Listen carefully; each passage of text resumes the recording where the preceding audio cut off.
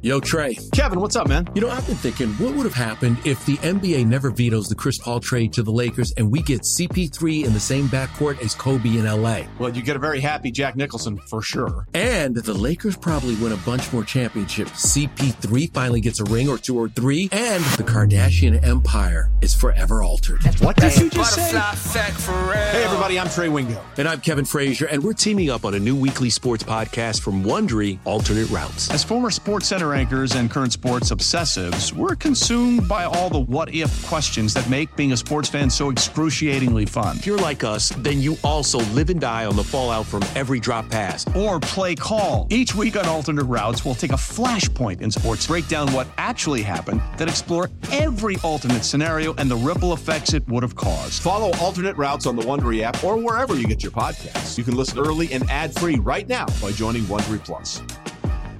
Old Man Winter here. If I had it my way, it would stay winter all year long. Short days, wind chill, black ice, and a good polar vortex. Oh, heaven! Wait, is it getting warm in here? Your cold snap is over, Old Man Winter. Spring has arrived. Spring. Spring is here, which means it's the perfect time to get away in the Hyundai you've always wanted. Visit the Hyundai Getaway Sales Event, where you can get great deals on all of our award-winning Hyundai models, like the tech-filled Tucson and Kona, as well as the spacious Palisade. Enjoy wherever you go with the peace of mind that comes with America's best warranty and 3 years or 36,000 miles of complimentary maintenance. But hurry in, these deals won't last. Add more joy to your journey at the Hyundai Getaway Sales Event. Now get 0% APR or up to $1,500 bonus cash on the Hyundai Tucson. Now, during the Hyundai Getaway Sales Event. Offers end soon. Call 562-314-4603 for details. The Bucks never stop here. You're listening to Green and Growing, hosted by Sparky Pfeiffer and Nathan Marzion. Welcome into another special bonus edition of Green and Growing. Steve Sparky Pfeiffer, along with our guy Ken Barkley of You Better You Bet. Follow him on Twitter at Lockie Lockerson. Catch him weekday afternoons on You Better You Bet. Him and Nick Costos, part of the BetQL radio network. And you guys also do these cool BetQL chats as well. And for those of you tuning in to this podcast on Monday, they're actually doing one during the national championship game from 8 to 10 o'clock Central. What is that all about as far as if people log into the BetQL app? So I think one of the things that they really want to do with the app, right, is kind of create that sense of community where, like, people that are, if you're a fan of either a sports radio host in a market, like, you know, Milwaukee, for example, and, you know, if you were watching a Bucks game, like a Bucks playoff game, Sparky, like, people could come hang out with you like, all right, I'm going to watch this team anyway. I like this person. So now basically it's like I'm watching this game with this person. Right. So for us, it's like, all right, if there's a big betting event like tonight's national championship game or Monday night's national championship game with UConn and San Diego State, I would never tell you this is like a huge event the way the tournament's shaken out, but this is what we have at the end. And obviously there are a ton of bets to make. And, you know, Nick and I are going to watch it anyway. And if we're going to watch it anyway, our producer Tyler is a huge college basketball person, is going to watch it anyway, then we'll just kind of bring that experience to that app. So that's kind of where they want us to do that. Kind of a cool place to just like hang out with people that you like anyway after you hear them do their shows. Yeah, I love it. I absolutely love it. I got to do a couple of Packer games this last season. It was a lot of fun. So definitely go check that out with those guys. Okay, the NCAA tournament, obviously a lot of upsets. Final Four, nothing like anybody necessarily expected. As you said, the national championship game, maybe a lot of people had UConn going in the Final Four, but certainly not San Diego State. Do you think the books made or lost money on this thing at the end of the day? Well, I think, made in a bunch of key ways, right? So it's funny, I was out in Vegas. I hadn't been in a few years for the NCAA tournament first round. I think we even did an interview when I was out there. We did. Possibly. And so when you're out there and there are so many people, you really get a perfect feel for, like, what does everyone bet? And sometimes I'm in, like, my ivory tower or something where, like, I do my work and I don't really care what everybody else bets. So I don't pay a lot of attention to, like, what the public is on or, like, did bettors win or lose. But when you're out there for the first round, there are two things that, like, stand out by far. And it's these first to 15 bets, which is, like, basically casual bettors like to bet underdog teams to be the first one to score 15 points instead of the favorite team. And the price attached to that is, like a plus price. It's not a very good price, but it's, if you took FDU against Purdue, for example, in the first round of that upset, FDU first to 15 was probably like 5-1 or 4-1 or something. So everyone in the book bets these, and everyone is cheering for them. Well, here's the problem: favorites went like 28-5 or something this year, and the price that you get, books know what their volume is, so like they're going to give you a bad price. You know, if you're there just to have a few laughs and like put $10 on the bet, you don't really care what price you're getting. Okay, well, books are going to take advantage of that, and instead of giving you 4-1, they're going to give you 2-1, and you're not going to care because you're not going to know the difference. So like. They have to just absolutely. I think about at the roulette table when a number comes and nobody wins, and they just sweep the board and like pull all the chips in basically because nobody had whatever 8 or 12 or whatever the number was. That's what I think about with these first to 15 bets, where it's just like how much money did you make on this? And then the other thing people really like to do is tie favorite money lines together. Like, oh well, like as long as these teams all just win. This is the most common thing that bettors like to do on NFL Sunday, for example, is they'll take, let's say you have like 5 10-point favorites or 5 touchdown favorites. Bettors love to just link all 5 together, and you just need all of them to win in order to win, you know, like 2-1 or something like that on your money. It's a really fun bet to sweat, except that like the law of probability and just the randomness of the NFL season is like, you know, one of them is going to lose a lot, and you need all of them to win your bet.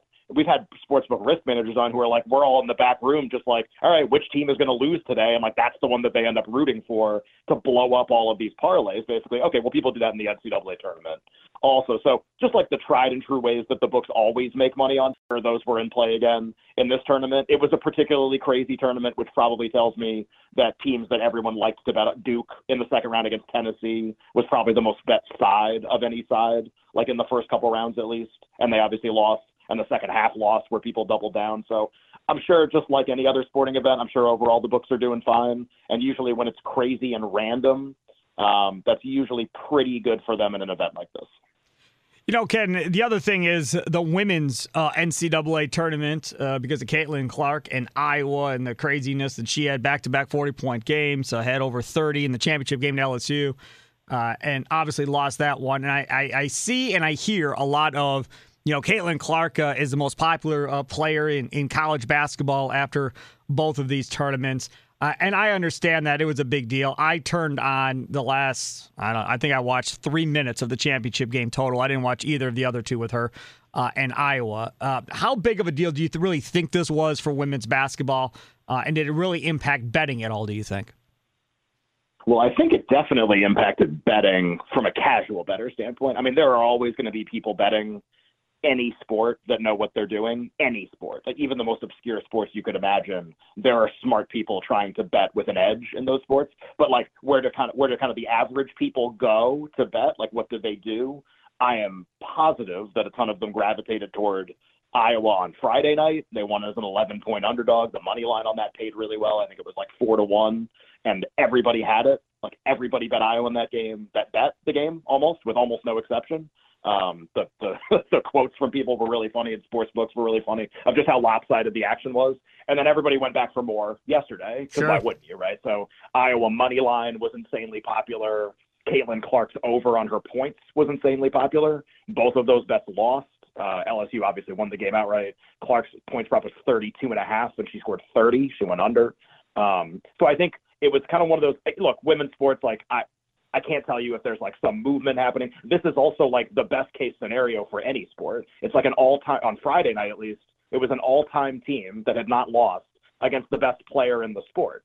I mean, how often does any sport, forget women's college basketball, how often does any sport get that as like a setup, right? Like you're not going to get that every year. And when Clark graduates after next season, like who knows if you're going to get it again for a while. So I don't know if this is like an upward movement, you know, sharply, but just in the moment, it felt really, really, really important, and it was really fun to watch. I watched Friday and I watched yesterday, and I don't ever watch women's college basketball, basically. So maybe if they can obviously like keep having these types of storylines, we'll keep tuning in. But I mean, not my area of expertise, I guess. I really enjoyed both games. There was a betting application though from the game that I thought was interesting.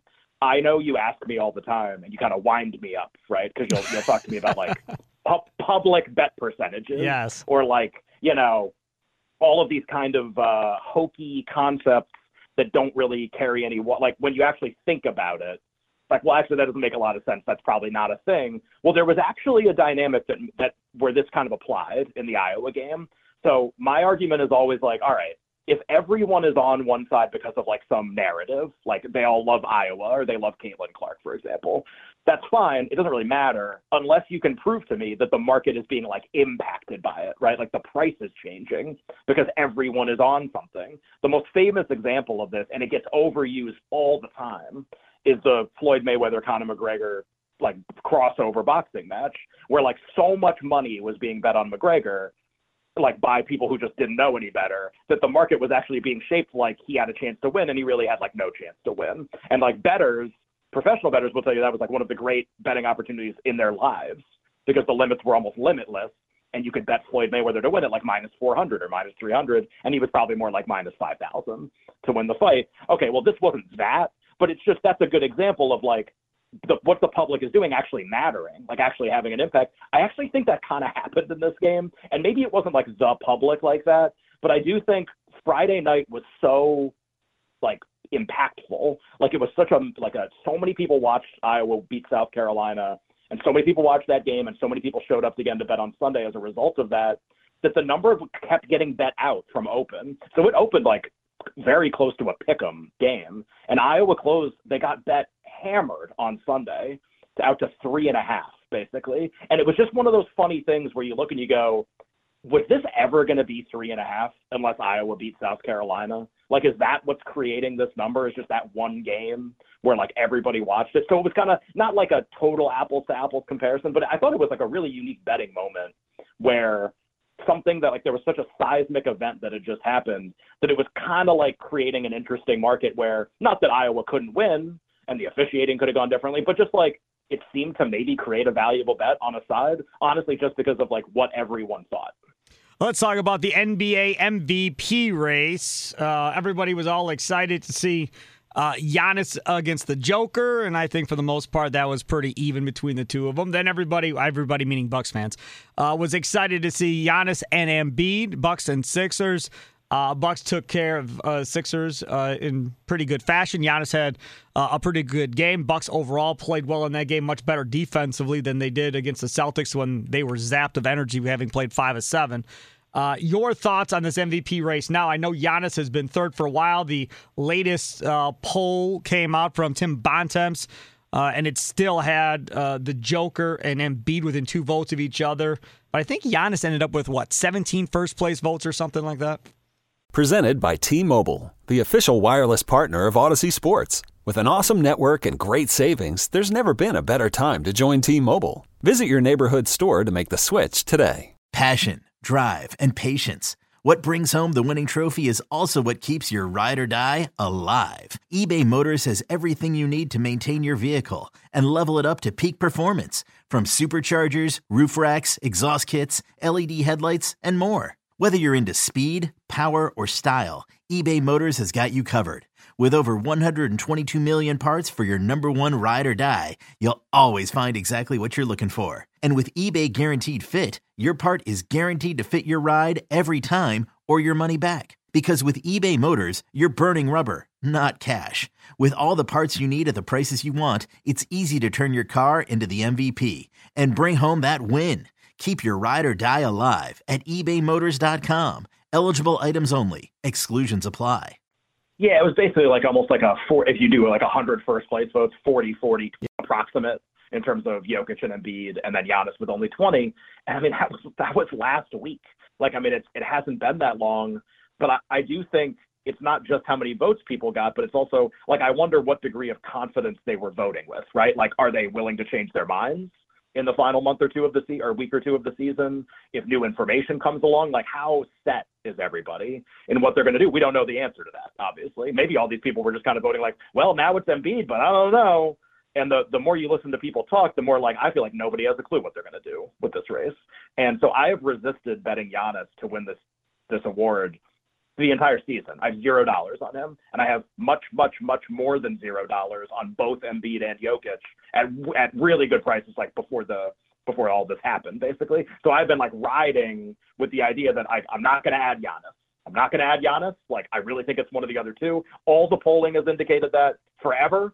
Giannis has never been in the mix.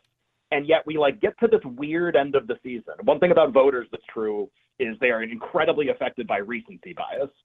However anyone closes the season matters way too much because the average voter, to be honest, can't think through that very well. They're just going to be too affected by however we close the year. And if we close the year with the Sixers losing every single game and Embiid sitting out a game against Jokic and then losing to Giannis, and the team's not playing very well. And we also end the season with Jokic missing every game in the final 2 weeks, which is possible. And I don't know if he's going to end up playing at the end of the season, but he probably shouldn't because they have the 1 seed. If both of those things happen, what if the voters weren't sticky? What if they weren't set in who they were going to vote for? Could Giannis flip 15, 20 votes, basically? So I don't know the answer to that. And I thought we were done with this. I was ready to not pay attention to this anymore. And now Jokic is missing games and Embiid's playing badly. And it's just kind of what is going to happen? And I actually think it's possible. I still have 0 Giannis, but every hour of every day now, I'm do I just need to add this guy at 7-1, 8-1? So I just sleep at night, basically. So I thought the race was not going to be that interesting, Sparky, compared to when we talked about it a month ago or 2 weeks ago. And I still think it's pretty interesting. And I don't think the betting market kind of has a clue how to price it. And it's not that I know how to price it. I think nobody knows how to price it because it's basically how fluid are all of the votes from last week's poll? How much do people want to maybe change their mind based on what's happening down the stretch here? So a couple 50-point games by Giannis here on the way out could do wonders. I don't even think he needs that, honestly. Really? I think if Jokic misses every game, so if the lasting impression of Jokic is didn't play the last 2 weeks, and people already are kind of looking for reasons to vote for somebody else anyway. So he was close with Embiid. And if the lasting image of Embiid, they play the Celtics this week. What if the Celtics have absolutely had their number this season, big time. Even when guys were hurt and not playing, the Celtics would win those games. Okay, what if Embiid doesn't play well, Robert Williams is playing again to guard him? What if Embiid doesn't play well, they lose? What if Jokic doesn't play the rest of the year? There's a big time recency bias that's possible, and I don't think Giannis is going to win going away. It would create, almost one of those presidential, Bush Gore, and we're in the Supreme Court trying to figure this out. Basically, that's what Giannis needs to win, and he's getting the exact things that need to happen to the other two players.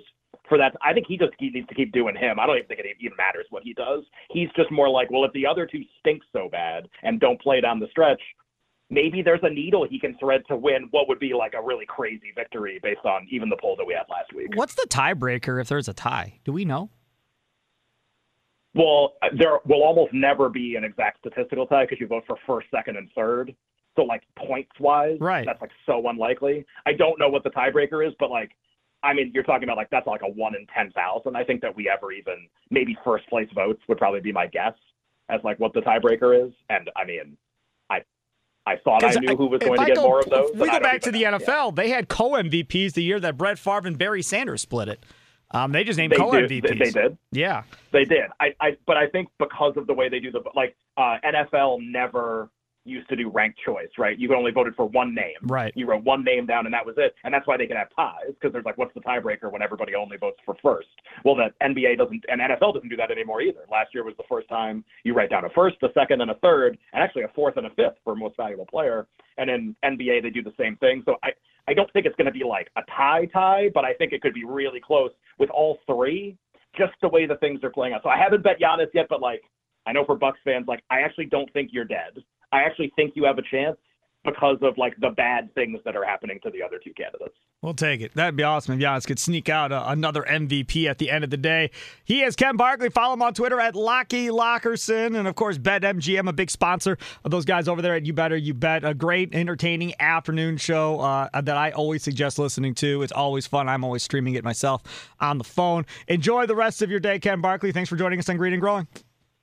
Sounds good. Thanks, Sparky.